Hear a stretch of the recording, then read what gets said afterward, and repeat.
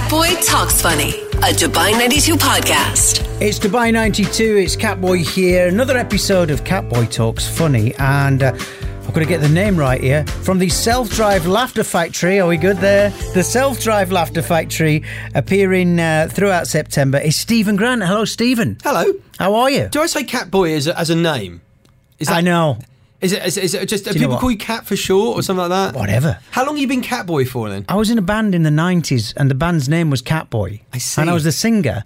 And it just it developed into a nickname, but not much of a nickname. But then when I got into radio in the late 90s, the guy who took me on said, "We'll call you Catboy on air." And I'm like, nah. And it stuck. And then when I got the job out here in 2004, 2005, a long time ago, I'd left the name behind and I was working under my real name. And they said, "Oh no, let's call you Catboy when you move out to Dubai." And at that point, I was mid-30s, early 30s. I'm a bit old for this now. So now, at my tender age of very similar to yours, I'm still being called Catboy. It's ridiculous. But thanks for asking. Yeah, I was going to say, I'm just wondering when you become Catman, and when does that happen? If it's not happened by now, I don't think it's going to happen. Is the reason why it's not going from Catboy to Catman is because that cat has had something done to it, which stops... It could be. Yeah, exactly. Do you know, I was just considering that. Have you been cat-straighted is the question. I've not, but in real life, I was genuinely thinking about this the other day. I had that panic of I can't have any more kids. You've got kids, I'm pretty sure. Oh, I've been done. Have you been done? I've been done.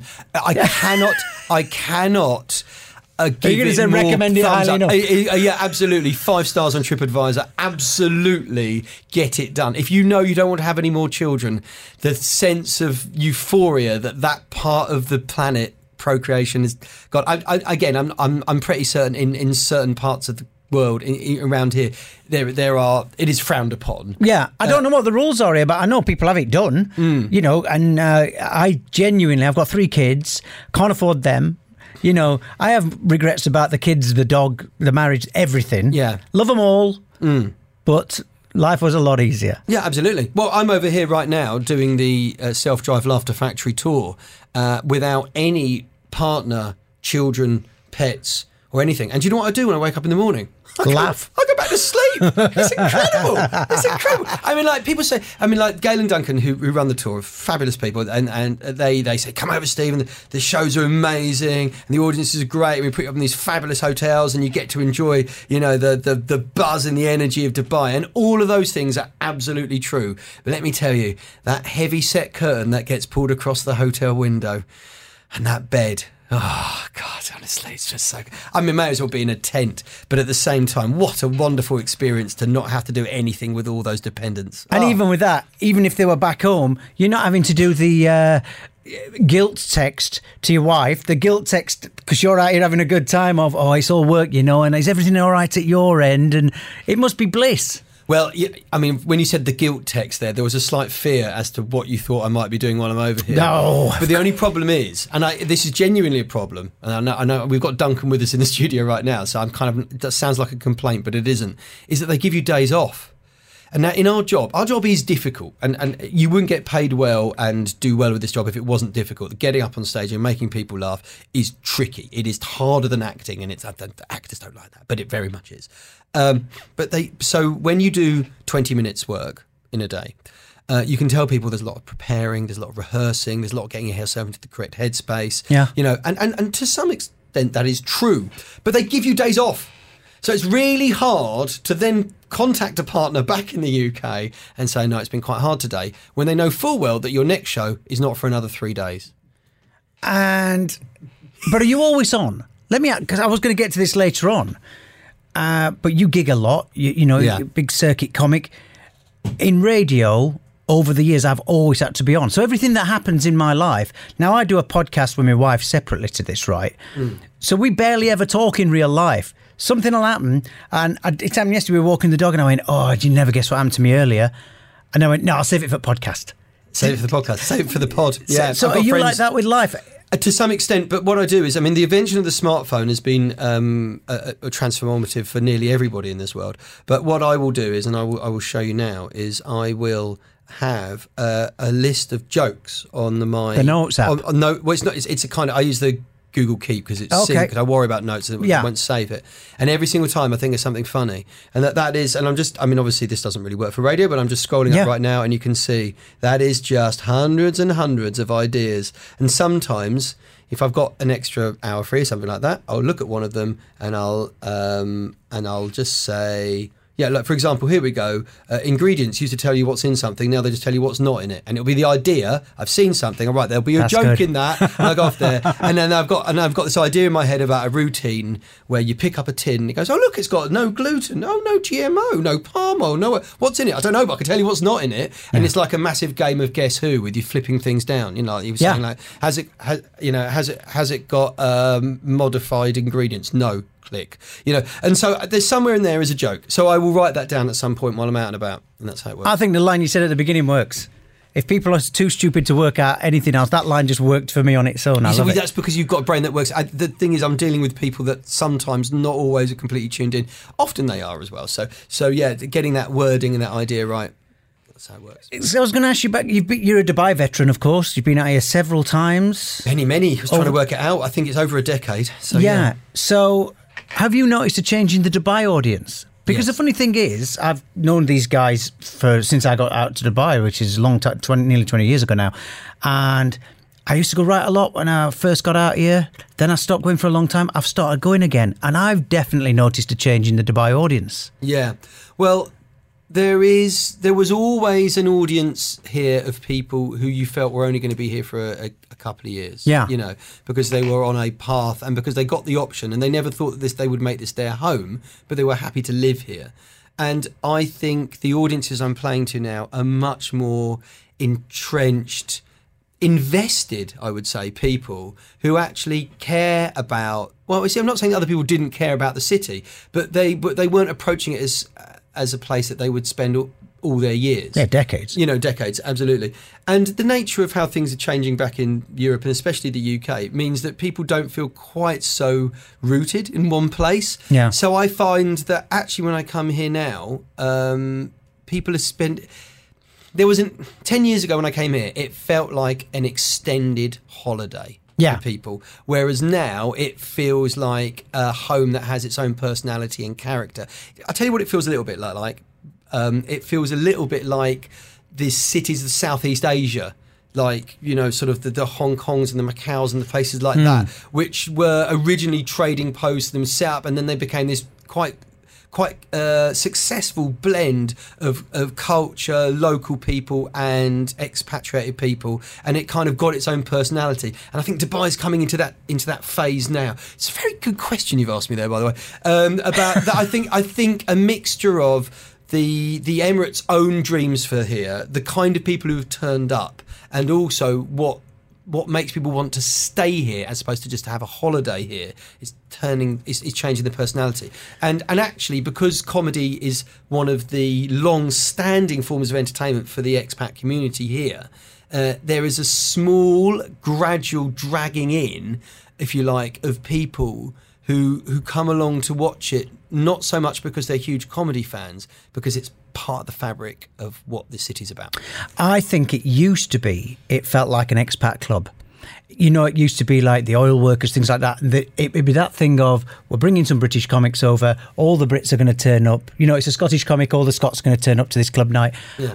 Now when I go, seems a lot more multicultural. It's incredibly multicultural, and I would say on every show that we've done so far this tour, British people, while they still make up the largest group in the room, are never more than half. Yeah. So you can't pitch to them because you are pitching to less than half of the audience. But you can also, if you're sharp enough, which you obviously are, you there's a lot of fun to be had with that lost in translation thing and people who don't. I was at one week, the last one I came to, there was a couple down the front. They came in before everyone else and chose to say it right in front of the mic, and it was in the Studio One. The mic was literally touching them. And I'm like, why in God's name have they sat there?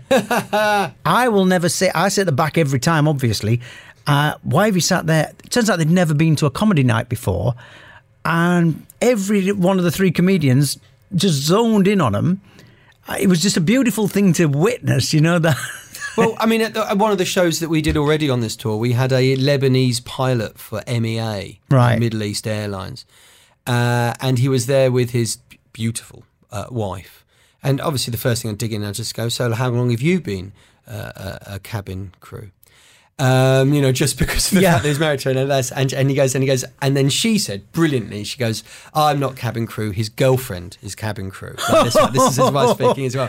And got a round of applause from the room, and then at which point I turned to the partner going, "I'll just let you know that your wife wants you to know that was a joke, and that was not permissioning you in any way to have a girlfriend who is cabin crew." And it was great because that was a Lebanese, and then we've had sort of Saudi, Jordanians, Syrians. I had always got a smattering of American, South Africans, and Australians, and you can. And it's a place where everybody knows a little bit of everybody else's history, so you can make references to everywhere, and most people get it. And also, people are quite knowledgeable. There is a hunger for world news in this part of the world. Yeah.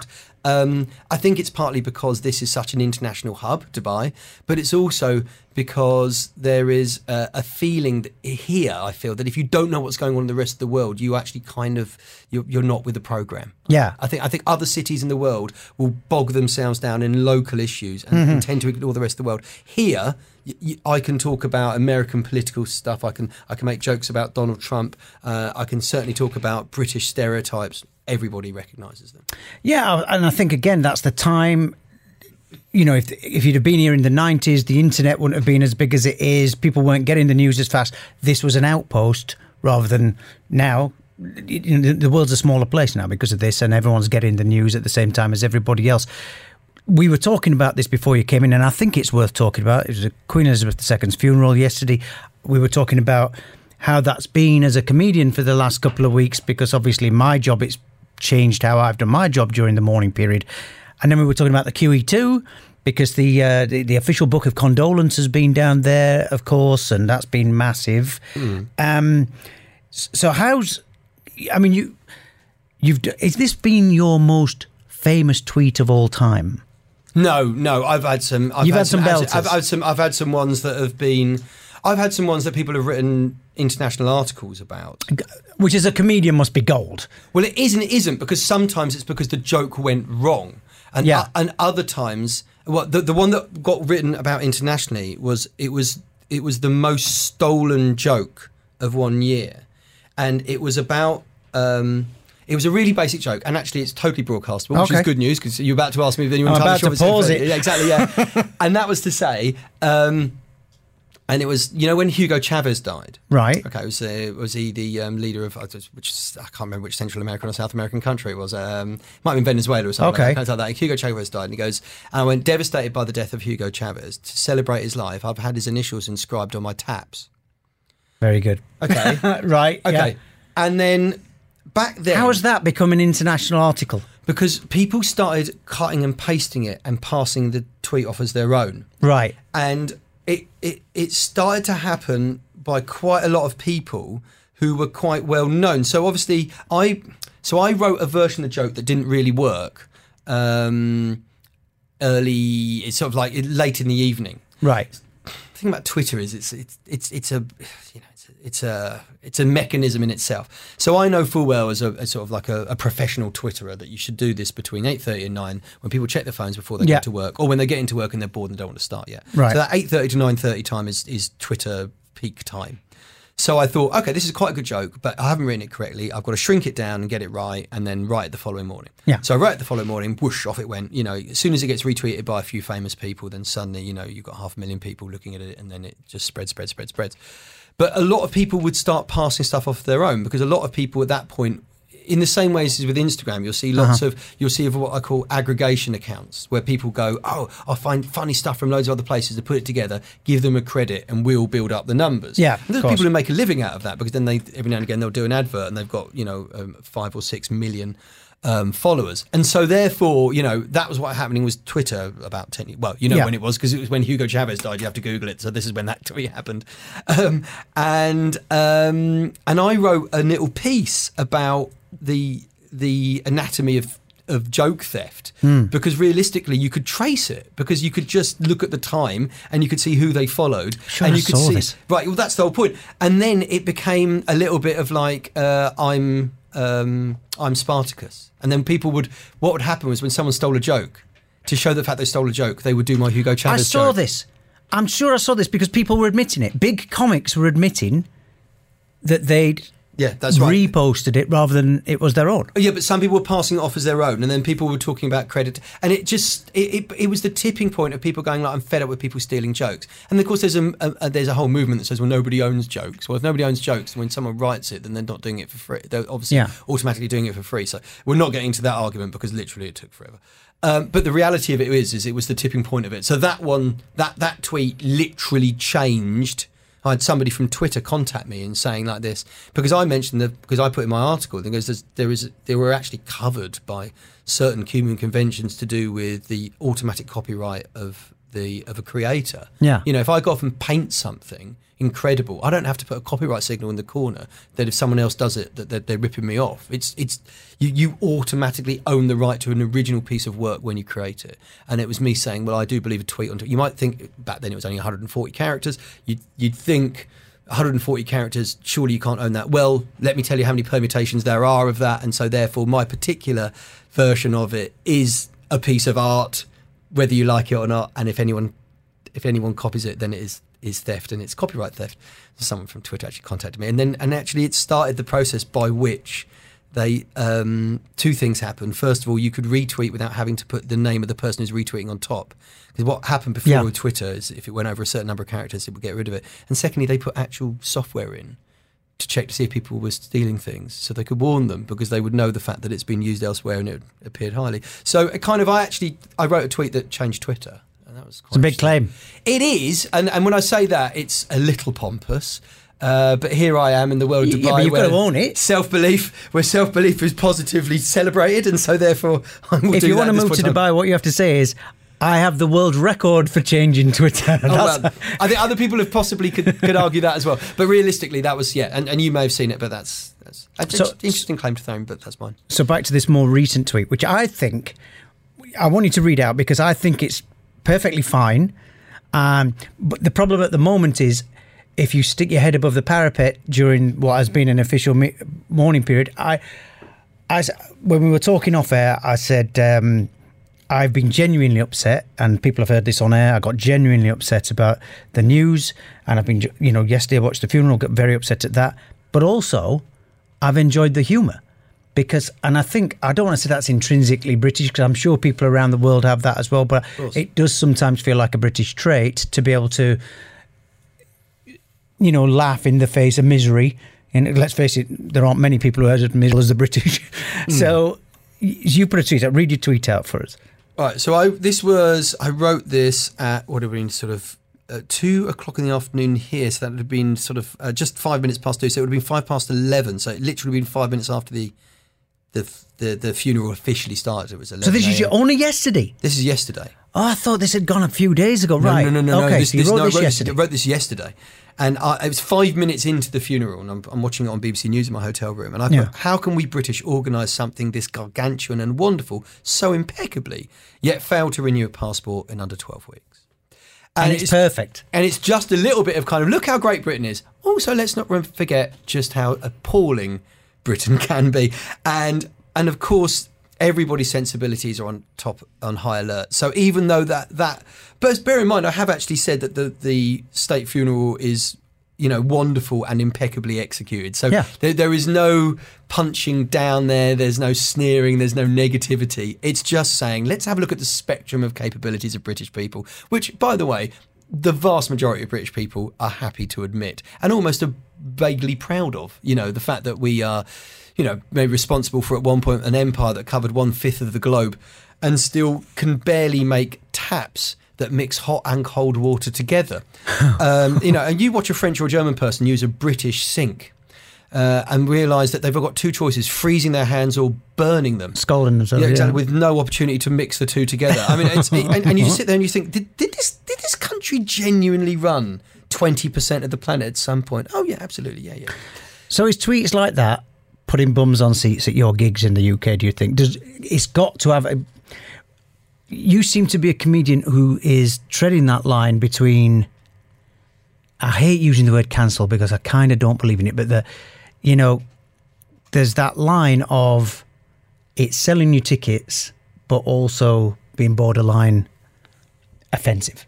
Well, And this is I'd big love to news. say it's true. It is the case, and I think it probably was the case about 10 years ago when people didn't know about you, and this is how they found out about you, and then it would equate into coming to see you live. But I think the honest answer is no. I think what it does is it establishes you as having credentials. Yeah. The sad fact is that your social media content is now your profile and your CV rather than your shop window. It doesn't tell you people how funny you are. It tells people who you are. Yeah. And quite often people look at it from a point of view of, is there any reason why I wouldn't like this person? Yeah. Which is why when people get employed in sort of high profile public roles, they employ like a social media consultant to absolutely harvest everything they've ever posted since they were 17, to remove anything and everything that could have some kind of negative denigration. There was a brief period, by the way, in the UK when they started having SARS, like nightclub SARS, I remember, and drug SARS and street SARS, and kind of everything and anything to do with the positives and negatives of British culture and crime and everything like that. And then what they would do is they'd employ people who didn't have official backgrounds, who were kind of normal people like us, and then of course some bright spark would then plough through their social media history and see they said something sort of offensive or untoward when they were 17, and then these people would lose their jobs. And so there is a huge element of social media now that is not there to give you work, but actually, if done wrong, will lose you work. However, because I've been doing this job for over 25 years, what it does for me is it gives me that credibility within the industry. Yeah. So I not only perform, but I also write and direct for some of the biggest comics in the UK. And that regular output, which they all follow and sometimes retweet, is a constant reminder to them that I'm You're still here. You're available. And I'm a sharp brain in comedy that is constantly turning out content, because that without those social media outlets, you run the risk of being the most fatal thing of all in our industry, which is anonymous. Yeah, I mean, I think it cuts both ways, because I've started following comedians that I didn't particularly know much about or were particularly interested in. And through Twitter, I have found them to be a lot more engaging than I ever thought. And it's, the names, but they're just names I weren't bothered about before. And now I'm really into them. I'm finding them on podcasts. I'm trying to watch them on telly. Yeah. I love that side of it. But you can also find out, I used to like Right Said Fred singles. I'm not going to lie. Yeah. More recently, Well, I mean, and Right Said Fred themselves have some moderately questionable views in the world of politics and so forth, but the reality is actually who you like and who you follow will also be a part of how people sort of judge you in a cycle. And then another thing that's happened in the last 3 or 4 years is that if you like myself, you work in media, so it's important that you have a presence on all platforms. Yeah, but I hate it. But every platform has its demographic, and that demographic quite often is an age band, of course. And there are you've probably interviewed numerous sort of pop and kind of media stars who've come from Dubai, and they've plugged their social media at the end. They're not plugging Facebook. No, they're not plugging Facebook because they're not on Facebook.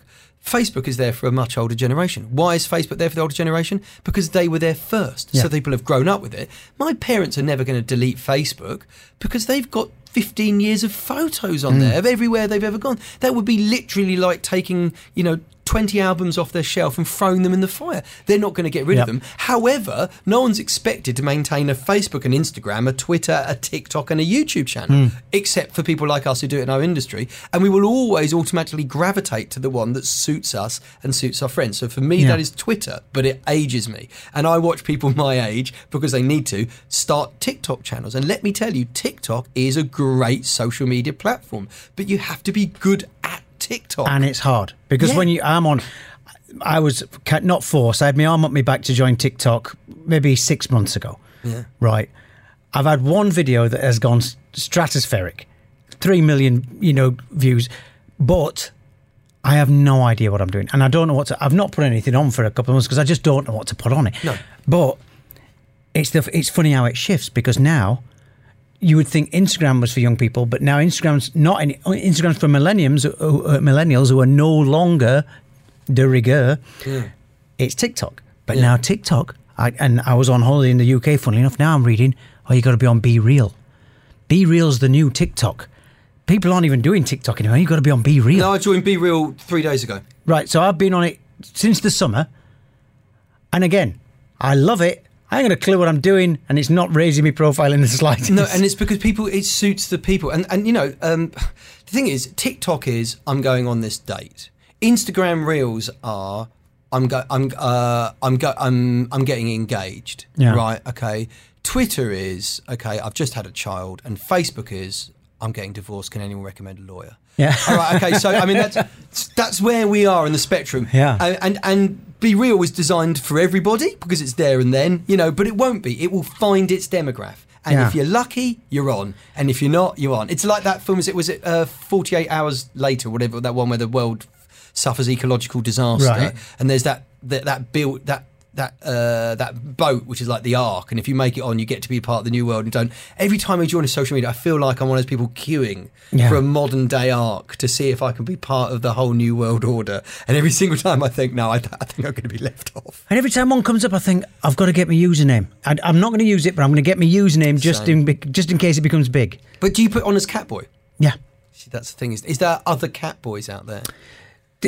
Well, there is a Disney cartoon character now called Catboy that came about after my... And you know when you were talking about copyright? So I've been Catboy since the late 90s. This Disney character came around, I think, about 10 years ago. It's on that PJ Masks thing. Catboy is one of the characters in PJ Masks, yeah. Catboy's one of the characters. And I had somebody contact me, and it was a Disney fan site, and they were contacting me, why you shouldn't be calling yourself Catboy, blah, blah, blah. And I just rounded it. I think it was on Twitter. I went public with it, and I went, how about I sue you and Disney? Because I was Catboy before Disney was Catboy. There's got to be something in that for me, surely. I believe they have huge levels of legal representation. What are you saying, compared to me? I'm just thinking, even though you may have the moral high ground here, Catboy, if I was to have to put my money on one particular group, I'm sorry, and I know we've struck up a brilliant friendship over the last 15 minutes, but it's going to be Disney. There are newspaper articles and stories about me going back to the 90s with this name. So there's, like you said about the Twitter stamp of time approval of your joke. You watch a room full of people in grey suits take all of those news clippings and put them in the inadmissible bin. If Disney are listening, this is what I want, right?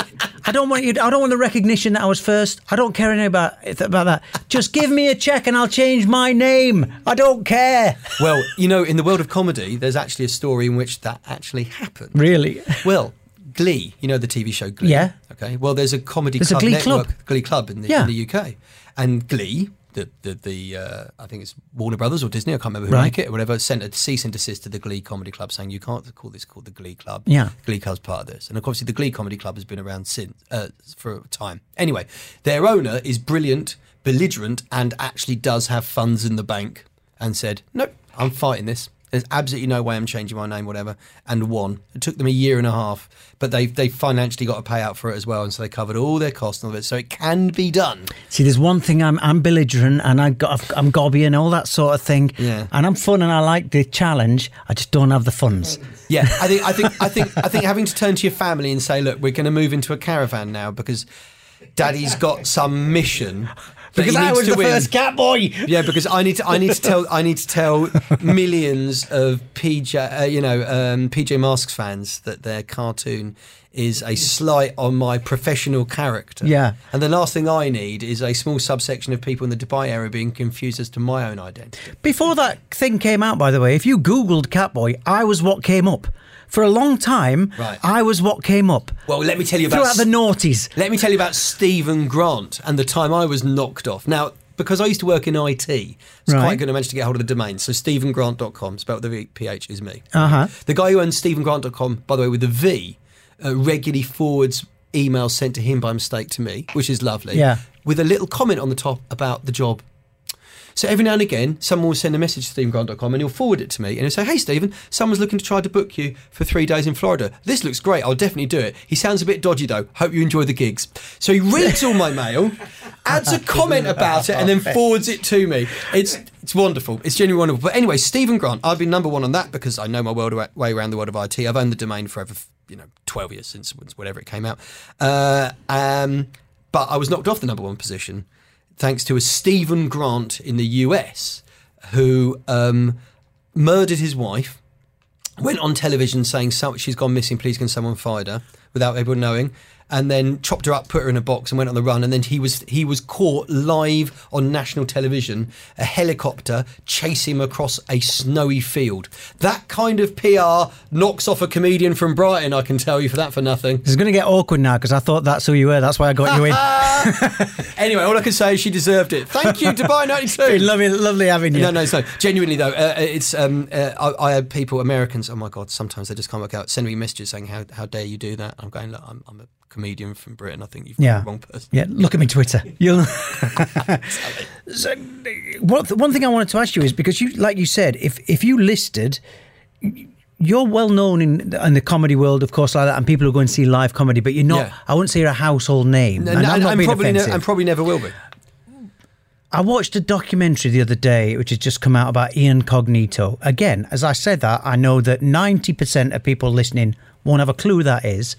Do you watch the Joe Ball documentary? It's about an hour and a half or something like that. The new documentary I've watched. Yeah, I think they've done a re-edit of it that's down to about an hour, but the original one that won. I watched the hour and a half one, I think. Yeah, that's right. Well, that's the one that won an award and not the rest of it. Yeah. It's long, but it's brilliant.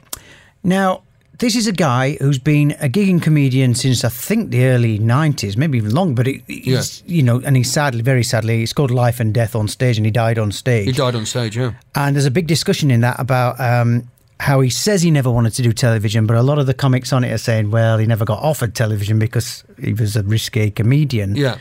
And he had that sort of carried a bitterness around with him. Yeah. Have the aspirations changed since when you got into comedy and you thought, well, this is going to be the route I take, I'm funny, I'm going to do the circuit, I'm going to get on the television, I'm going to be Michael McIntyre, whatever. Right. Has your aspirations changed over the years? Well, okay, so I'm going to say something that I think you personally will be able to really not only identify with, but recognise. So you're roughly the same age as me, and you've been doing a job that involves being in the public eye, or ears more specifically, roughly as long as me. Okay. Aspiration is what got us here. That dream and belief that we could do something out of the ordinary that a lot of people want to do, but only a few people can do. So aspiration is good because it gives you drive, it gives you vision, it gives you purpose, and it gives you the tunnel vision you need to get something, which unfortunately goes hand in hand with other parts of your life falling by the wayside. Mm-hmm. However, ambition, which is different from aspiration, is the thing that pushes you once there already. And you need to have reins on ambition, because it will only ever make you unhappy if all you're doing is looking at the position above you thinking, I want that. I don't want what I've got now. I want it above. And I don't think there was an epiphany moment. I think it dwindled out over time. But I think the reining in of ambition was important because it makes you unhappy to be constantly not happy with the position that you're in. Definitely have aspirations to push yourself on, but also take a moment to be in the moment. Okay, oh God, I sound like I'm giving you something. To sit back and look at what you've got, look at everything around you, be happy with your life, be happy what's around you, because actually in comedy I know some people with big ambitions and they're mostly younger than me and they push and they work, and I can sniff, because I've been doing this for a quarter of a century now, who is going to make it and who isn't. Okay? But it is not down to the level of ambition or aspiration. It's about two things. It's about talent and identity. Right. And talent is the thing that will stop you from being found out as being a fraud when you get there, because you can get there and then not have the talent and you will go very quickly. And identity is about being something unique that people in the world haven't seen yet. And if you try to fake that, you will then be a fraud and you'll be found out. So if you've got that unique identity and you've got that talent, you will get there. You need enough ambition that you make the effort, but you don't need so much ambition that if it doesn't happen, you beat yourself up about it. And actually, you're asking me whether I would like to go on to be huge and big and all the rest of it. Yes, of course I would like to do. Have I now shaped my life in the constant tunnel vision pursuit of that? Absolutely not. Yeah. I love cycling. I love climbing. I love cooking. I love spending time with my children. I'm quite into Japanese classic cars, right? Okay. All of these things get a little part of my time. And the reason being is because I've got to be in the moment. Because if all I did was chase one goal with every single bit of my energy and didn't get it, it doesn't matter that I'm really good at this job and I really enjoy it. I would have felt like a failure. So it's so important. And you work in this station and you will regularly see young guns enter the corridors here with their huge... honestly, what do they know? Listen to Grandad. But genuinely. And you'll see them and you'll see that drive and you'll be able to recognise bits of yourself in them. You'll be able to recognise other people you know that have gone on to be huge. And you'll just go, hey, right, I know where you're coming from. I know where you're going. But you'll also see people who have huge amounts of talent who will be unhappy. Yeah. What an awful thing to do, to be given all of these skill sets and not translate it into having a great life. So funny because I interviewed Callum Scott, he was on Britain's Got Talent, and now he's a big pop star. He's from Hull, he's a lovely guy. I only interviewed him last week, and he said exactly the same thing about you've got to stop and look at where you are in that moment and what you've got and how far you've come. Stop thinking about being Elton John and start, and... It's funny that you pretty much said exactly the same. I think you also gave us your Tinder profile then when you told us everything you're into. Hey. I like Japanese cars. I like cooking. I like climbing. Yeah, absolutely, yeah. GSOH. Yeah, absolutely, yes. And here a list of my strange kinks. No, I mean genuinely, I don't have a Tinder profile, by the way, and I never have. I just would like to make out if anyone's now looking for me, please just find me on Twitter and stuff. I'm there. You've heard what he likes. Look him up. But. No, I think the answer is to whether the ambition, whether the aspiration and the ambition is still there. Yes, it is, but it is curtailed such that if it doesn't happen, then in no way am I going to walk around feeling bad about it. And of course, you are competitive; it's naturally human to do that. But when the people I work alongside go on to be huge, and that happens a lot in our industry, I'm pleased for them. And actually, I work in a really nice industry. There is a lot of competition. There's a lot of desire to be at the top. And some people can be jealous. But, Jason Manford came over to Dubai recently, and I think the Laughter Factory look after Molly's here as well. During lockdown, a lot of us didn't work comics. Now, I'm okay, I'm quite successful, and also I did quite well online as well. So, I could ride that out. Other people couldn't as well. When Jason came back, he made sure that he brought loads of comedians, good comedians on tour with him, comedians with low profiles but high quality, so people could enjoy them, so they could earn money, and so that people could be brought out of the doldrums. We're a very supportive community in comedy. Now, when you talk about that, are there a lot of big comics who do that? Who bring people up like that and help people survive? Because it is, my favourite podcasts are comedy podcasts. I love Chatterbix with David Earl and Joe Wilkinson. I love Richard Herring's podcast. Richard Herring, he bleeds bitterness sometimes when he's talking about his comedy past, but I love him, And so let's just pick some examples there. David Earl lives in Cookfield, is a village in Sussex, and he puts on shows there every once in a while because people want to see him. And what he does, he gets in people who are big names, but he also reaches out to comics who aren't very well known so they can play to that audience, because that's just the thing you do. Joe Wilkinson puts on New Material Night once a month on a Monday, which is actually his wife organises. And anybody and everybody can get on that, and you get to perform with Joe, so there's always a full audience, and it's just something he does because you always want to give back. Who's the next person you mentioned? Richard Herring. I appeared on the Leicester Square Theatre podcast live. And that was at the Old Market in Brighton. That was in front of an audience of 220, and I talked about my cycling podcast called The Cyclist Pod. It's the biggest leisure cycling podcast in Europe. I haven't done it for a year and a half because the host I was doing it with is actually hugely susceptible to COVID, and so therefore it's basically been in isolation, but it's coming out of it now, thankfully. That doubled my podcast numbers. John Bishop takes 2 support acts onto a tour. Jason Manford takes the support acts on tour. Sarah Millican gives her writing jobs to different comics all the time so everyone can do it. It is absolutely a community in a way that I've never seen. Because it didn't used to be like that. There used to be a lot of bitterness in green rooms up and down the country. Well, that bitterness came from the old circuit. I think the old circuit where there was the working men's clubs into the live circuit into television. Okay, and the idea was there was a very narrow funnel through which you could pass to be that person. Because of social media, because of self-generated video, because of Patreon, because of podcasts, there are now so many different avenues to find your audience and to find an income. Robin Ince is a person that only geeks in comedy will know about. Robin Ince did a great book. He's written some great books, but he was like me. He was a television warm-up. Yeah. He was one of the people who wanted to warm up the audience before the recording. He would do 2 pints of lager and a packet of crisps, which was a BBC sitcom from about 10, 15 years ago. This way, and he would be the warm-up for that. And I did the warm-up for. Actually, I did some fairly high-profile ones. Like what shows did you do? I was going to ask you. I did QI. Did nearly all of those. Hey, that's a tough audience. That's going to be a tough audience. I did the first series of Deal or No Deal before it became huge. Joe and David are going crazy about you. They must have talked about you. I'm sure they've mentioned your name because they've just recently been having people who've been on Deal or No Deal. You should get in touch with them because they are going crazy on Deal or No Deal. I know Joe Wilkinson quite well because when he moved house, he didn't have enough boxes, and he put out to say, "Has anyone got any boxes?" He recently moved house, and he drove to my house and he collected a load of boxes. And it was quite funny because I have people working in my house right now, and then someone shouted down and says, "Stephen, there's someone at your front door. It's the bloke who does Dictionary Corner on Celebrity Countdown." And then I had to go and take the boxes to him. Anyway, I'm getting sidetracked slightly here, but it's so interesting though. The thing with so Robin Ince is doing a tour with what's the name of the famous scientist guy who used to be a pop star? The guy who talks like that. His name is Professor Brian Cox. Brian Cox, that's right. So I went a bit too camp then. He's not quite. Professor Brian Cox and him are doing a kind of a tour, a science tour in huge venues, all the rest of it, and then everyone comes out of it going, "That guy was brilliant about Rob." And he's not been on mainstream TV. No. Right? He was on with Ricky. He did Ricky Gervais, took him around on tour and used to pick on him on videos. Yeah, a little bit as well, but I know Ricky quite well as well. And so there's that reaching out. Like, for example, Kerry Godleman is a friend of mine who I write for as well. When I used to go around to her house to write, we would sit in the Gervais wing because she worked on Derek. She was my character in Derek.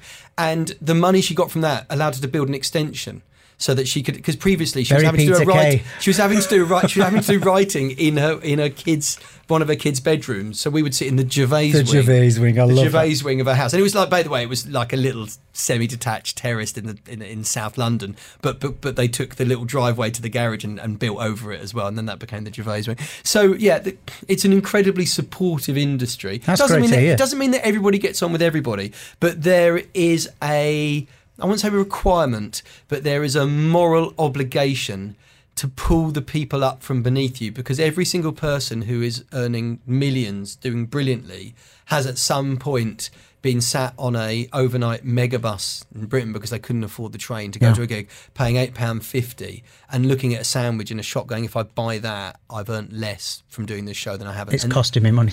Exactly, it's costing me money to do the show. So it's that camaraderie has carried us through the last few years, and it's also made the industry a much more supportive and healthy place to be. So yeah, seeing people talk about, obviously everybody suffered in some way or another, not just the illness but the way that industries suffered, but seeing the way musicians came together, the way comedians, and they started talking about something that you don't normally hear them talking about. You hear them doing the patter, or you hear them selling the shows, but you don't hear anything personal, I don't think.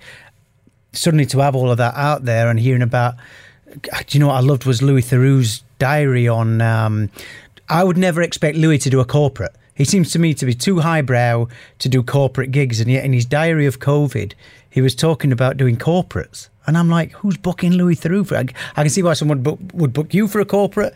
Louis seems a weird sell for a corporate. But hearing about people who seem like megastars and would never have to do anything like this, doing it.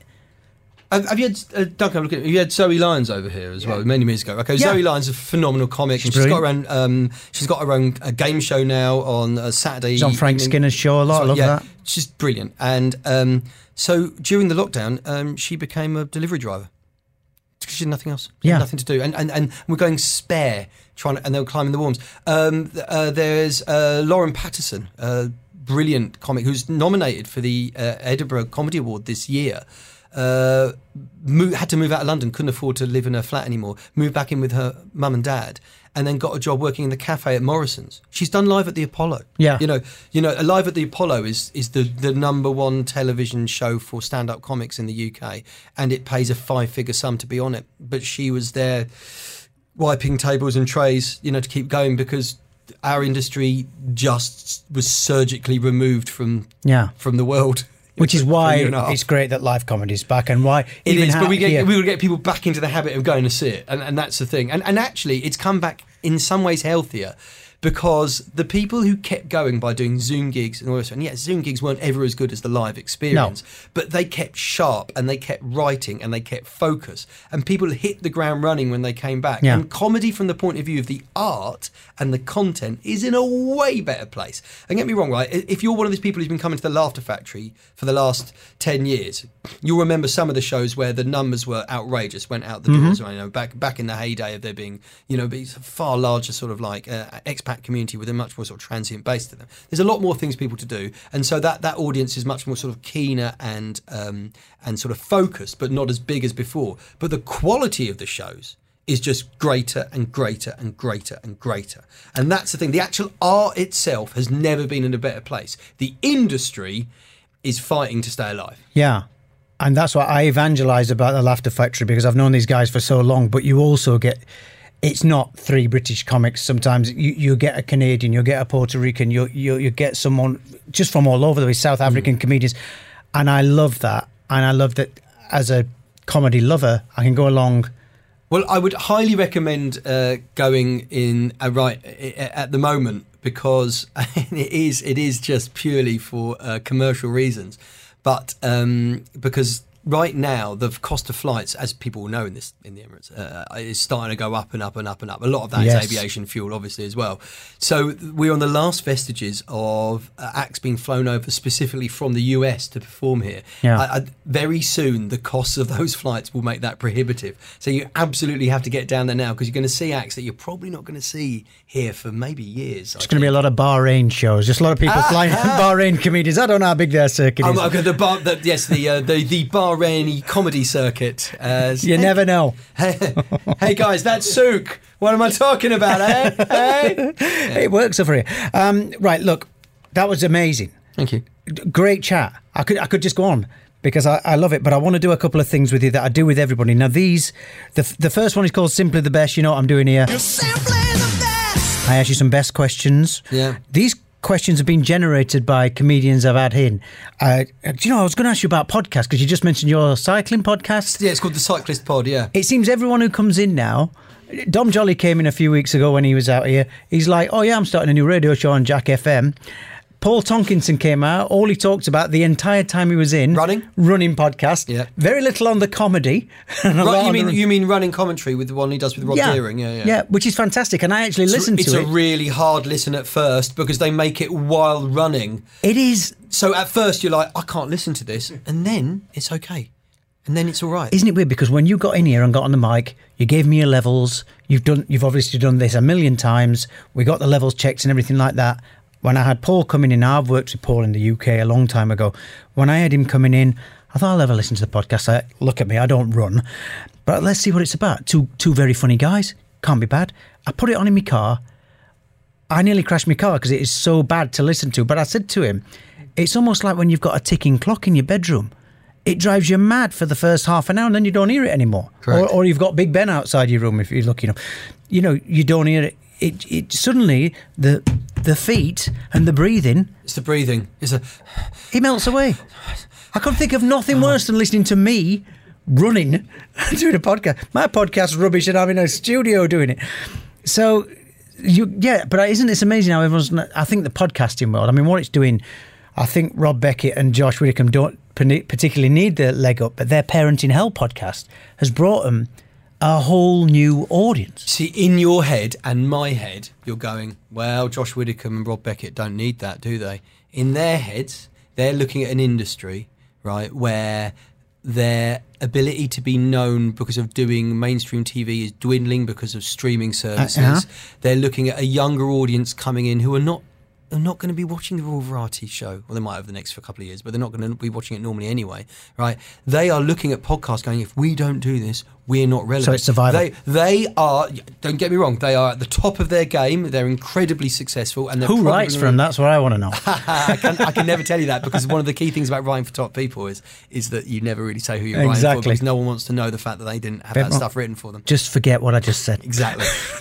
But no, they're waking up at 5 a.m, turning to their partners going, am I relevant? Will I be around in 5 years? Is this all going to be ever? All those fears that I had at the entry level of this industry bubble up to the top. I'm very, very good friends with Ramesh Ranganathan. We've been friends for many, many years. He is pretty much A-list in the UK right now. He will... Never turns down a gig.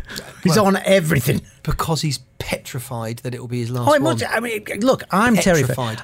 Every year when I have to sign a new contract, because I pay my rent year on year in Dubai, every year for 18, 19 years now, the month before I pay that money, because it's a lot of money, 30,000, 40,000 pounds a year rent in Dubai, I go into the boss's office and went, have you any plans to get rid of me? Because if you have, let's do it now. And they just laugh.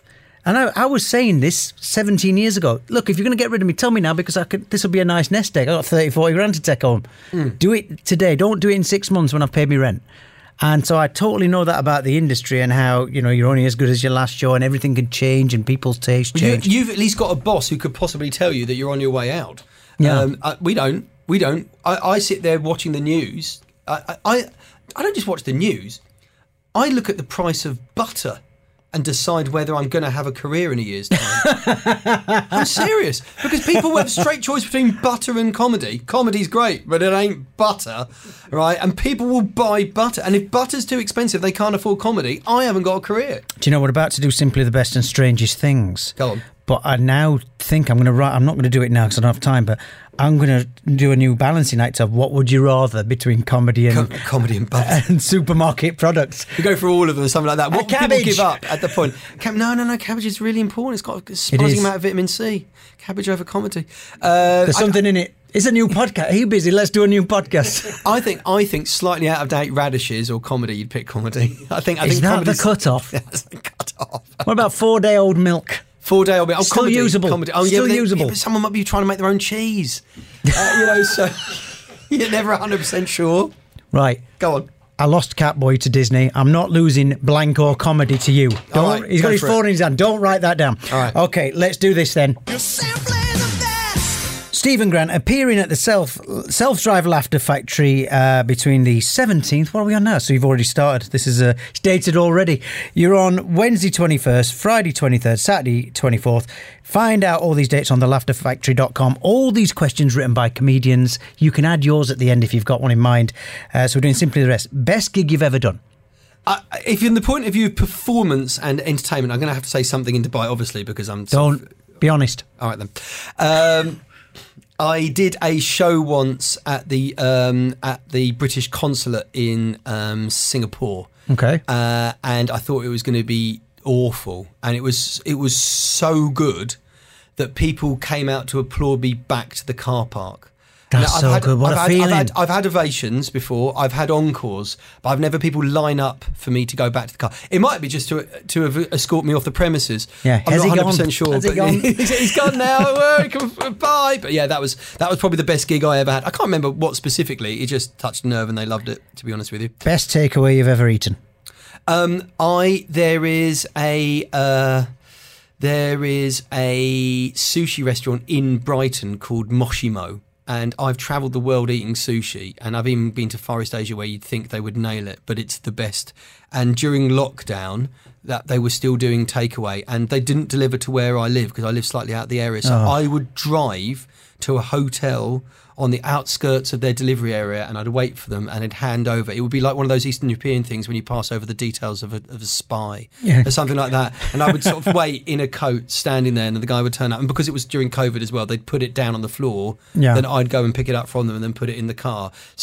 But it was worth it. It's the best sushi in the world. If you're ever in Sussex, go. Great advert. Best album ever. Music. I think when you say best album, it has to be one where every single track is really good. Just your favourite, right? Really, okay, so for me, it's Joni Mitchell's Blue. That's my favourite album of all time. Whatever comes and goes, I always go back to that album.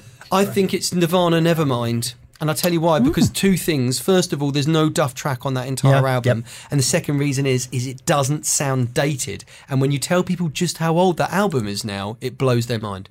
I think you tell It's only someone came how out old 3 now, years ago, didn't it? Come on, mate. Don't make me feel old. Catboy's just been defrosted to present this show. Best Beatle.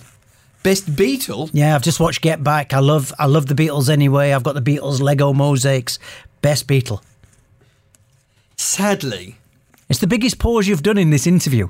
Well, the problem with it is that, I mean, actually from the point of view of the songs they wrote, I think McCartney edges Lennon. But from the point of view of best Beatle, because you're not giving me a reason for why they would be the best, it has to actually be Lennon. Because he had that combination of challenging people's ideas about what a normal person does, and being brilliant musically, and then also went from this world at a point in which he was imperious. So he died brilliant. You know how boxers... Paul McCartney's still doing it, though. I mean, he's... Yeah. Glastonbury was... By saying Lennon's the best, I'm not saying the rest were rubbish. Because I'd like to introduce our special guest today. Can The you other imagine? thing as well is, by the way, you think, when you answer these things, think, oh, is this going to come back to bite me? I do play Liverpool from time to time, and answering questions like this, I don't know what that trouble I'm going to get into the future. Yeah. with this. See, I've become a McCartney apologist over the years. It used to be, I think when you're younger, it's Lennon, 100%. Then I went through a George Harrison phase because I love George Harrison. Yeah. The Get Back documentary made me love every single one of them even more. I just fell in love with them all over again. But just watching the genius of McCartney, I mean, I know Lennon was in a bit of a state during that. But yeah, anyway, And also, I'm a huge fan of Thomas the Tank Engine, so Ringo Starr. What's not to like? Exactly, yeah. best city in the world, one word answer. Singapore. Ooh, people normally go for their home city. No, I mean, I love Brighton and Hove, which has only recently become a city. But the thing about Singapore is, when it rains, it's like a hot shower.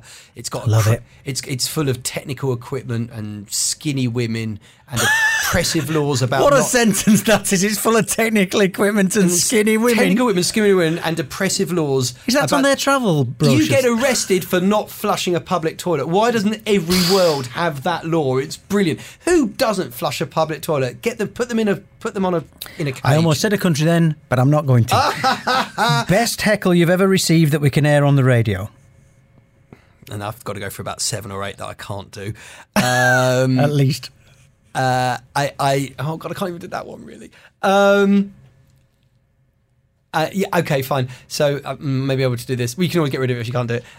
So I did a joke about how people who want relationships are appalling lovers for flings, and and never have a one night stand with someone who wants a long term relationship, because what they've done admitted to you is the fact they'd be an appalling lover. Yeah. And then somebody in the audience shouted out and went, "Well, that's not what you said to me," and it was someone I'd had to fling. Was actually really somebody you'd had a fling with? 2 years ago. I didn't Oh realise my it. goodness. And I got absolutely floored me because I couldn't say anything back. And then You've been great. Good night. Yeah. I know.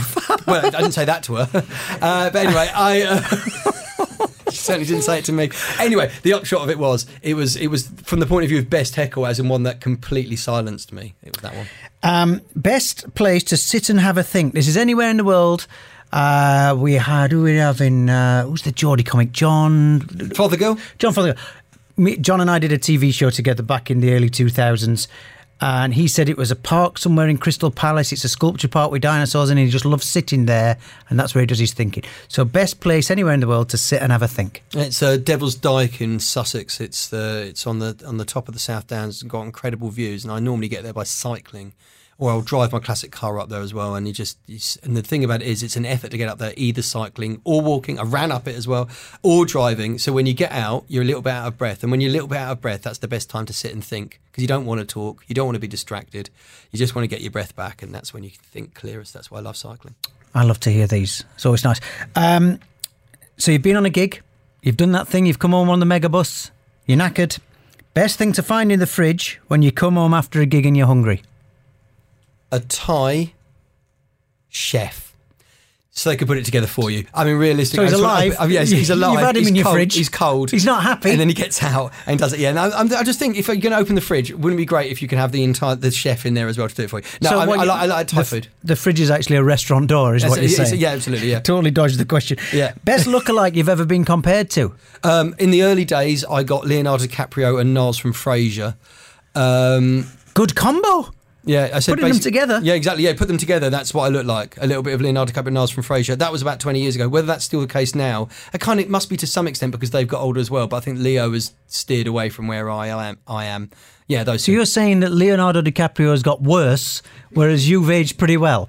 Because he has got. I mean, Romeo and Juliet. Leo was a beautiful young man. Yeah. He's filled out a bit. You Yes. know, I mean, the girls don't seem to mind. No, I mean the girls always stay the same age, don't they? But what you're yes, they do with him. But what you're saying is, girls, remember the old Leo? I'm still him. Yeah. Though to be fair, you know how old I am as well, so that is clinging onto it with my fingernails. Yeah. At least I get Claire Balding every now and then, which is not the best. Well, I'm trying to think. What's the name of the woman who did the X Factor? She was blonde hair. She kind of always used to argue with Simon Cowell. I've forgotten her name. Anyway, there was a woman I got compared to saying that people who used to ask me if I was Not Nina Mishkov. We're not going back that far. No, we're not going back that far. Nikki. Oh no, she's like a presenter for Saturday evening TV. Amanda Holden. You get compared to Amanda Holden? Someone always say that facially I look like I might be related to Amanda Holden. Not that I look like her, but like I might be related to her. Yeah. I like that. Best days of your life. This is actually the most contentious question you've asked me out of everything. Right. Because there was Come on. something about the first 3 months of lockdown that I really, really loved. Were you with your kids? Some of it, because there was a last-minute rule that said we could. There was a rule at the beginning that you couldn't go anywhere, including... And I was thinking, well, who's going to bring the children? Because I'm separated from the kid's mum. And I was thinking, well, is one of us going to have them the whole time or not? And then they made an exception that we could do it. So I was with the kids for some of it, but actually, no offence to my children, that wasn't the best bit. It was because I go out into the countryside and I cycle, and I didn't have to work for once. And I worked constantly for over 20 years, and it took it away from me in a way that nothing else ever could. But it took it from everyone, so I didn't feel like I was missing out. And I had the time to breathe and think. And I'd go for a run, and I couldn't hear anything except for wildlife. I'd cycle down the road, same here. and I could smell people's cooking through the windows because there was no cars. It was like you normally don't realise how much you're smelling fumes. I could tell who was having bacon on the hob or who was making a tomato soup over 100 metres away because there was nobody, nothing. No sounds of planes going overhead. The roads were quiet. Where in Dubai you're listening to traffic. Air was cleaner than you've ever had. Insects everywhere. Yeah. Oh, well, that's the thing. I went cycling and I almost got killed by a deer just hovering in a hedge and then ran across the road because they were going, well, the cars are gone. We can retake the world. Amazing. That's the second time we've talked about the positive effects of COVID. I mean, how often should there be a pandemic? It's very pro-COVID. I have to be really careful. I did put that up on Twitter again when you get into trouble. No, but I was because I had to carry out. I'm what's known as a frontline worker. Apparently, I had to come in and do my job so I could put the news out there of what Dubai's rules were, make sure everyone was doing. So we still got permission to come in. There was nobody here. Only the person who was doing the show was here. So it's a very lonely place to be. But I was still at work every day. But the kids being at home and my wife being at home, it was something really. My son went off to uni just after it. Well, I do radio shows, like sometimes panel radio shows, but sometimes I do them for stations like in the UK, like Talk Sport or 5 Live, and those are considered news radio stations. Yeah. And so they kept open. Of course. And of course, the trains need to take people to and from them and hospitals and stuff. So I would get on the train in near Brighton, and I would go to London Bridge where Talk Sport is. And I'd get on the train and I would have the carriage to myself. Not just, a seat to myself or a block to myself. The carriage to myself. And I'd get off the train station and people would be surprised to see you. And then I'd walk across London Bridge and it was empty. I'd go into the 27 days later. I'd go into, exactly. Yeah, you're waiting for the zombie apocalypse. And you get into the news building and there's like one person there and they give the mask and there's everything's turned off. And you get in the lift and there's nobody there. And you get out, there's nobody there, and there's a button saying, please push this. Then someone comes along and he goes, yes, we're recording here. And you're sort of thinking, we'll never have that again in our world. No. Right, this. And yes, don't get me wrong, right? I mean, I think, a lot of people enjoyed being at home watching Netflix, but I really enjoyed was doing the things I do all the time, but with nobody there. Yeah. That was incredible. Let's not delve into that. Now, this one was asked by, Tom Elwes, comedian Tom Elwes. Best place you ever went swimming in your life? Best place you've ever been Can't swimming? answer it. Can barely swim. Really? Yeah. Best water you've ever fell in? Best thing I nearly drowned in. Yeah. No, I mean, I have in Barkham Mills as a kid. It's a place in Sussex. It's an actual working mill that's been shut down, but all the water features are still there. So you can actually basically sit in weirs and locks. Oh, I love that. And in amongst water wheels. And you have all of the machinations of 18th century manufacturing that used water to power it, but it's just turned into like a kind of a derelict swimming park. And, it's not got towels and drinks and stuff like that. It's just in the countryside. And it's all completely overgrown with wildflowers. Did you see Chris Packham did a documentary during lockdown when he went up a river that he used to knock around on when he was a kid? He did a 10-mile walk. I think it's from Eastleigh up to Winchester. And he just walked this river and there was people swimming in the river, and obviously he's doing a documentary. They had drones following him up the river and everything. And it just reminded you, I mean, I've been out here a long time, just reminded you how beautiful, and you could stumble across these places when you're walking around in Britain. I love that. Yeah. Right, have you got a best question you'd like to add to the list? I have, and actually you're going to probably roll your eyes slightly at this, but I'm a huge fan of wordplay, and what I want is the best word that rhymes with best. Best word... This is a great question. That rhymes with best. That rhymes with... And it can be because they like the sound of the word or the meaning behind it, or it's got a story behind it. But the best word that rhymes with best. I mean, chest came up straight away. Well, there's a certain... Freudian. There's a certain carry-on film element to that. I like crest as well. Crest, like a bird's crest. And yeah, that's a great one. Crest is good. Crest is good. Yeah. The old toothpaste... memories of being a child. So I'm going to say mine, which I think is zest. Zest is great. Because I like making... I told you I like cooking. I said earlier on something like this, right? And there's nothing I like more than making a lemon cheesecake. I'm kind of dairy-free now. I've got a way of doing it without dairy in it. And then you grate the zest of lemon on the top of it as well. And that little bit beforehand. There you go. Makes me think of that. I'm going to ask you this. I don't need a comedian's joke on the first bit. How anal are you going to be about this? Can the words be a long word that ends in est? Or has it got to be the same? It's got to be one syllable word? Oh, no, it can be an entirely long word. I mean, so long as you could put it in a poem and best was the next line and it would still work. Okay, so it rhymes a bit. I think that's a great question. Like you see, it could be manifest. Manifest's good as well. Yeah. Don't like it as much. As much as chest. No, but the thing about manifest is it means... I think things will struggle to compete with chest. I mean, I've got another chest one that means the same thing, but I'm not going to do that either. All right, let's move on to strangest things. As you picked up on, I come up with the name first and the idea second. Isn't it? What's his name? Ginger Prince. What's his name? The presenter for years, radio presenter. Chris Evans. Chris Evans. Ginger Prince. I like that. He said that the rule for radio with any good idea is come up with a great name first, and then come up with the idea to fit it second. Okay, so my daughter's watching Stranger Things. I thought, Catboy, Strangest Things. I'll interview people about strange things. So it's a bit like Simply the Best, but strange. Yeah. Question number 1: strangest place you've ever done a gig? In a prison. Johnny Cash style? No, a deserted prison. In a deserted prison. Yeah, and it was the vaults underneath a town hall. It was the original town prison, 19th century prison. But you'd think, it's going to be like one of these little things where you can go around like a museum. It wasn't. It was just deserted. Where was this? This was in Arundel. All right. Strangest thing you've ever eaten? Chef out of your fridge. I'm not going to go completely. I'm a celebrity. Get me out of here with like eyeballs and things like that. But actually, the gelatin things that you put in, you dissolve in jellies. Yeah. The gelatin sheets. The sheet that you put into highly concentrated. Yeah, that you put into to make a creme brulee, so like to firm things up, all the rest of it. Well, I was hungry and I wanted to make a jelly, and I had the gelatin sheets. And I thought, well, why don't I cook that in with sugar and fruit squash and try and make my own jelly using gelatin? Okay. Well, if anyone's ever thinking of doing this, don't. They're what's known as immiscible. They will never dissolve. So I ate a bowl of gelatin sheets with a little small surface of dried out fruit squash. The big question here is, you ate it. First spoonful. Hungry. First spoonful. This is not right. I'll put it in the bin. Dessert and coffee come under two headings.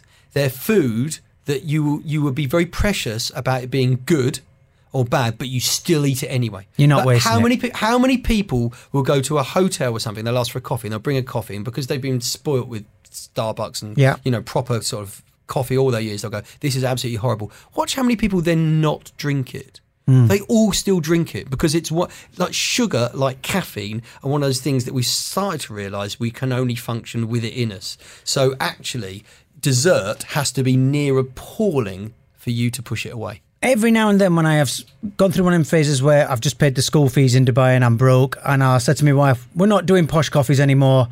There was nothing wrong with instant back in my day. And then you buy instant and it's like licking a petrol forecourt. It's absolutely disgusting. But you And still I drink still it. finish it. Of course you do, because you need it. I might put 48 sweeteners in, but I still finish it. Strangest place you've ever woken up?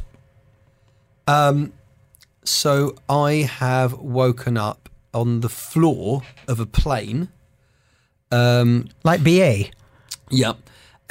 But I didn't know where I was. I was petrified. I'd taken a sleeping pill, and not a pharmacological one, but one of these sort of herbal ones, and it clearly worked. I'd been on a flight where it was quite quiet, and I was lying across 3 seats in that great thing when you're in economy, but suddenly you get 3 seats. This is better than being in Bonus. business. Exactly. And normally they look out for you, and I thought I'd put a seatbelt over my waist or something like that, but obviously I hadn't done it, and I'd rolled off, and then I'd rolled under the seats, and I hadn't woken up for any of it, and then I woke up staring at the metal strut that holds up the chair across my face, and I thought I'd thought, because I was bewildered and jet lagged and the groggy from the effects of having a sort of sleeping medication, that for some reason, and in my head this was completely normal, that I'd somehow been put in the hold instead of the cabin. Because I thought I was in with the luggage, because it was pitch black.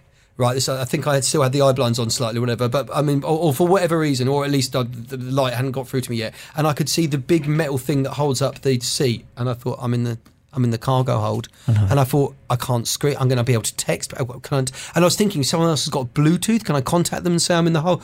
There was a minute of panic before I realised I'd just fallen off and rolled underneath the seats. Oh, actually, I've got a joint equal one for that as well. Go on. And that's actually, and it's going to sound like the least weird place ever you've woken up, but it's actually going to be in my bedroom at home when I was 19. But I'll tell you what happened was I woke up and it was pitch black. I thought I must have woken up in the middle of the night. And I used to have an attic room. Right, okay. It's absolutely pitch black. And so I thought, what's going on? I swear it should be light by now. So I went and opened the window. And I think whether you call them Veluxes or Veluxes or whatever, I had a Velux window. But it had been snowing overnight. I didn't realise snow. And it completely covered the window. So it was pitch black, no light could get in. And I opened it up and I saw nothing but a complete vista of snow, and going from pitch black to complete white. It's the only time in my life I've fainted. It's like snow blindness. I've got snow blindness, and I fainted. So I fainted in my own bedroom from opening the window once. So I don't know if that's the strangest place I've ever woken up. But I love that. Strangest waking experience, I think. You didn't go the comedy route of I opened it and all the snow fell on me like you would in a Laurel and Hardy film. No. It stuck to it, because that's the thing. But it was like a good 4 inches of snow, which is why no light. I miss that. I miss it so much. Strangest celebrity you've ever met? As in, whatever strange to meet them, or okay, right. Whatever you interpret it as. Okay. So I'm going to have to avoid anybody from the world of comedy because I might bump into them I can again. say one. Go on. Shall I? Yeah, go on. Omid Jalili. Strange. Do you find it I've strange? loved that guy for years. Well, not strange, but when he came in to do the interview, this is many years ago when he came out here, he was on Richard Herring not long ago and he sounded exactly the same. He is constantly trying to do his act. And I'm like, mate, you don't have to do your jokes. Let's have a chat. Interesting. Do you know when someone's overdoing the patter? I don't know. Because we're all insecure deep down inside. We think all the people like is our actual act and they don't like us. So strangest celebrity I've ever met. I don't know whether you would count them as a... I'll be the judge of that. Celebrity. Dale Winton. You don't know if I'd count Dale Winton as a celebrity. The man's a god. I can't go in a supermarket without thinking of Dale Winton. I had a T-shirt that said "Dale says go wild in the aisles," and I still miss that T-shirt. Okay, so I worked... Tread carefully here, because I know you've followed all the Dubai rules for radio. Just tread very carefully. Now you're on Catboy rules. And so when I was Big friend of Cilla Black's. okay, well, there you go. And I believe neither of them are with us anymore. No, they're not. So you can say what you like. Well, you can. Well, they say don't speak ill of the dead, but they're the only ones who don't get back to you afterwards, upset about it. Sorry, Homage. Yeah, sorry, but Dale. So I worked with him on a TV show. I was doing the warm up again called I'm the Answer. Okay. And first of all, That didn't last long, did it? I remember it. And tell you why it didn't last long, because there was a fundamental flaw in the actual game. There was a hole in the logic of it that allowed you to cheat. Right. And after about 8 episodes of people walking away with the full jackpot, they went, "This isn't right." So they had to knock it on the head. So like it was flooring them. They must have spent $500,000 on the first 10 shows. Almost like like they've done Who Wants to Be a Millionaire by answering C. Yeah, exactly. Well, this is it. This is it. So it was that out there, and he. God, it's difficult to explain how he was difficult, how he was strange, but what it was that he wanted the studio ice cold, and I mean properly ice cold. And if anyone's ever worked in television, they'll tell you this about Dale Winton. Oh yeah, very cold. So we were recording the show, and then for the second week, they moved it into the BBC TV Studio 4, which is one of the bigger rooms where they do Have I Got News for You, and They Think It's All Over, and a few others, even done Question Time there as well in the past, before it sort of went out on the road. And it's really hard to get it cold. Yeah. So he said, no, we're going to do this in Studio 6. And he said, we can't move it. It's going to record it for the day. So, all right then. So he got them to bring all the curtains in and everything to make the room smaller, and he had his own air conditioning units to get it cold. And you should see the audience. They're in coats and hats and gloves. You know, and this was in like October. It's a great answer. And I mentioned this while I'm doing TV warm-up for another show, one called Eyes Down with Paul O'Grady, also no longer with us as well, you know, who did Lily Savage. No, he's still alive. He's still alive. He's no longer with Radio 2 in the UK, but he's still with us. Maybe he's just dead to the world of network radio. Anyway, Paul O'Grady. Anyway, and he was a bingo. It was a sitcom in which he was a bingo announcer. Shock of my life then, because I thought, have I not read news? And I did it, and I was talking about it. You're right, actually. I apologise. I've still a march on that. By the way, if he ends up that he's died in the next few days and all the rest of it, and it I'll hasn't cut been this covered with bit out. Yeah, I was going to say, please do that, because I'm not one of the apocalypse horsemen. Anyway, and I was telling the story to the audience there about he has the audience. He said he has the room as cold as possible, and Paul O'Grady walked behind me and just told the audience, and that's to hide the fact that he's already died. Oh. Said that to the audience. Anyway, slightly frightening. But yeah, no, it was, it's he has the studio near zero. Could have been a 2-word answer. If I'd have said strangest celebrity you ever met, and you went Dale Winton, I could have just gone, move on. Should you want to ask that and just say Dale Winton and get rid of all the rest of it? The explanation wasn't necessary, but it was a great story. Final one. Strangest perk you've ever had from being a comedian? What's been the strangest perk? Not the best. Not like, I got some gold from somebody, or strangest perk you've ever had. So I mentioned the fact that I'm a keen cyclist. I had a huge crash about 4 or 5 years ago. I exploded my collarbone. And as ever with comedians, you have to be near death to not perform, because all you're doing is getting up on stage and talking. And we laid there on the side of the road going, content, hashtag content. Right, absolutely. Well, there's me lying there. I do have a routine about it. Of course you would do. I mean, I've even got a funny tattoo to go on my scar to show people what happened. I'll show you now. Here we go. So that is me on my bike going down my scar. I love coming that. off the handlebars. That's my only tattoo.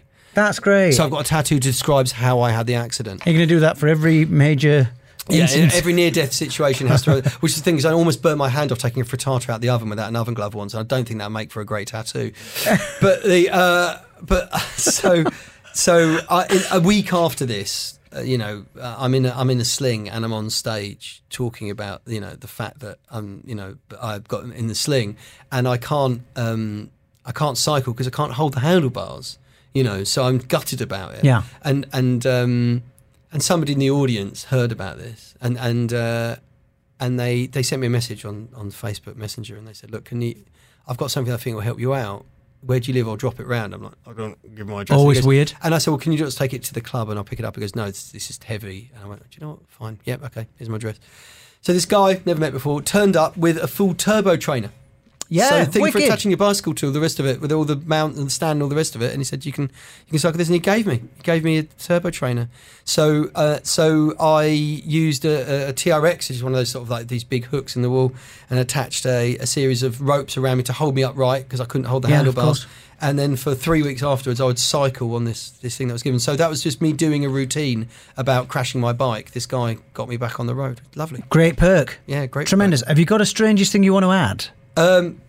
Yeah, I think so. Let's try it. All right, okay then. I had a few ideas, but now that I've heard my own answers to these, I feel I need to upgrade it. Doesn't matter. Doesn't matter. The best one was a good one. I like the rhyming best. Okay, so I think it will be the strangest thing your parents told you was true. Do you know what? I did a radio feature on this in Newcastle years ago when I worked there.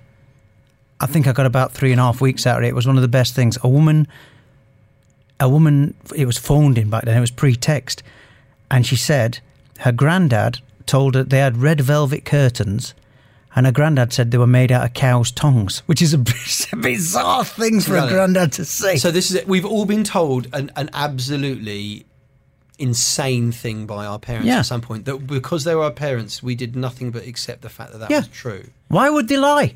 Exactly. So I would say the strangest thing that you were told was true by your parents. I think that's a fantastic one to add in. Right, I love that. Have you missed any shows while you've been in here? Because we've been talking for a heck of a long time. Possibly. It's brilliant. You never know with these things. You know, sometimes you come in and you think, if I get 10 minutes out of this, I'll be happy. Yeah. You know. Duncan's been asleep for 45 minutes in the corner there. I don't know, actually. You turned the aircon down to Dale Winton levels. I don't think you can cope with it. Enjoyed it listening to you. Well, do you know, I have it. I mean, I have to have it cold in here to keep the equipment. If we put it up to a room temperature, the equipment can overheat and we go off air, which for some of our listeners would be a joy. The backup tape's much better than me, but I have it about 16 degrees in here. 16, yeah. Good. Is that Dale levels? No, that would still be considered a sauna for Dale, but it's still quite. Thankfully, it's still leather jacket off. Can I just say this about Dubai as someone who's been coming here for 10 years, and you've been asking me about the audience is different. Let me tell you what I think is mostly changed about Dubai. You finally stopped having this almost inconceivable competition with each other to see who can get their aircon the lowest. It's just, there was a time when you would walk off the street into a building and I remember the first time I came to Dubai, I thought, I don't need to bring a jumper or a cardigan. God, I regretted that. Yeah. I'd be sat in places shivering. Yeah. And then we're just going, look how good our air conditioning is. I get it. You've got aircon. You don't have to set it to the minimum level. It would be this sort of kind of this competition for how cold you could get your building. I think a little bit of the energy crisis and also a sense of, if you like, global responsibility to do with energy use has meant that it's crept back up to what I consider to be human levels. But my word, was it cold here 10 years ago. I have a jacket that I keep in the car. When I moved here and got offered the job, I knew nothing about the place. Nothing about. I googled it. It's the early days of the internet. I googled it. It's in the Middle East. It's in the desert. That's all I knew. I threw away all my winter clothes. I came out here in cargo shorts, a bag full of cargo shorts and t-shirts. I'll never need them again. Boy, was I wrong. Absolutely one of the biggest mistakes I've made. You know, for indoors, by the way, not for outdoors. But even when you get in a cab, you sort of get in the back of it and you're like you're trying to tell them the destination, your teeth are chattering. Don't waste this. This is good stuff. So the gigs are coming up. Self-drive. I'm going to get this right one day. The self-drive. Well, you changed the name. The Self-Drive Laughter Factory. These are the gigs throughout September. You've done a few. Wednesday 21st, Friday 23rd, Saturday 24th. Various places playing at. The last one's right across the road from my house at Studio One Hotel. Mate, Stephen, it's been absolutely amazing. Thank you. It's been great. Genuinely, I've got a show to do in 10 minutes. Oh, no, I'm sorry. But it's been such a great chat. I could have talked for hours. Because I think if I kept you talking long enough, you could be quite indiscreet about some comedians. I think if I kept you going long enough, we could have got there. Do you reckon? I don't think Stephen would be, no. No? I think about it is I give off an air of peering behind the curtain, but also shooting myself in the foot is something I did very early on in my career, and so I've learnt when to stop. Yeah. You just find there would be some kind of turbulence in my delivery at some point. I want to say this. Hand on heart, so far for the Catboy Talks Funny podcast, you have been... You're simply the best. And I don't say that to anybody else. I've loved this chat. It's been brilliant. Have you got a separate sting for when someone's average or just above average? Gotta do is if you're really good. Record breaker. Oh my That word. could be one of your tweets, of course, the record break on. I don't know what I could get. I'll give you a... That's a bad one. Yeah. I've probably got something... Oh, here we are, this one. If you'd been average... Oh, right, okay, we get a party whistle. That's known in my files as crap party whistle. We've all been to them. Stephen Grant appearing at the Laughter Factory. Do go and see him. Do get out to the Laughter Factory anyway. It's Dubai's best comedy night by a long chalk. Mate, it's been wonderful. Yeah, at Stephen C. Grant on Twitter as well. Yeah, be careful, because once you're on there, if you read something you don't like... No, feel free to tell me when I'm wrong. Everybody else does. Don't be part of the party. Don't be a visitor. Be an involver. Thanks for coming in, man. No worries. Catboy Talks Funny, a Dubai 92 podcast.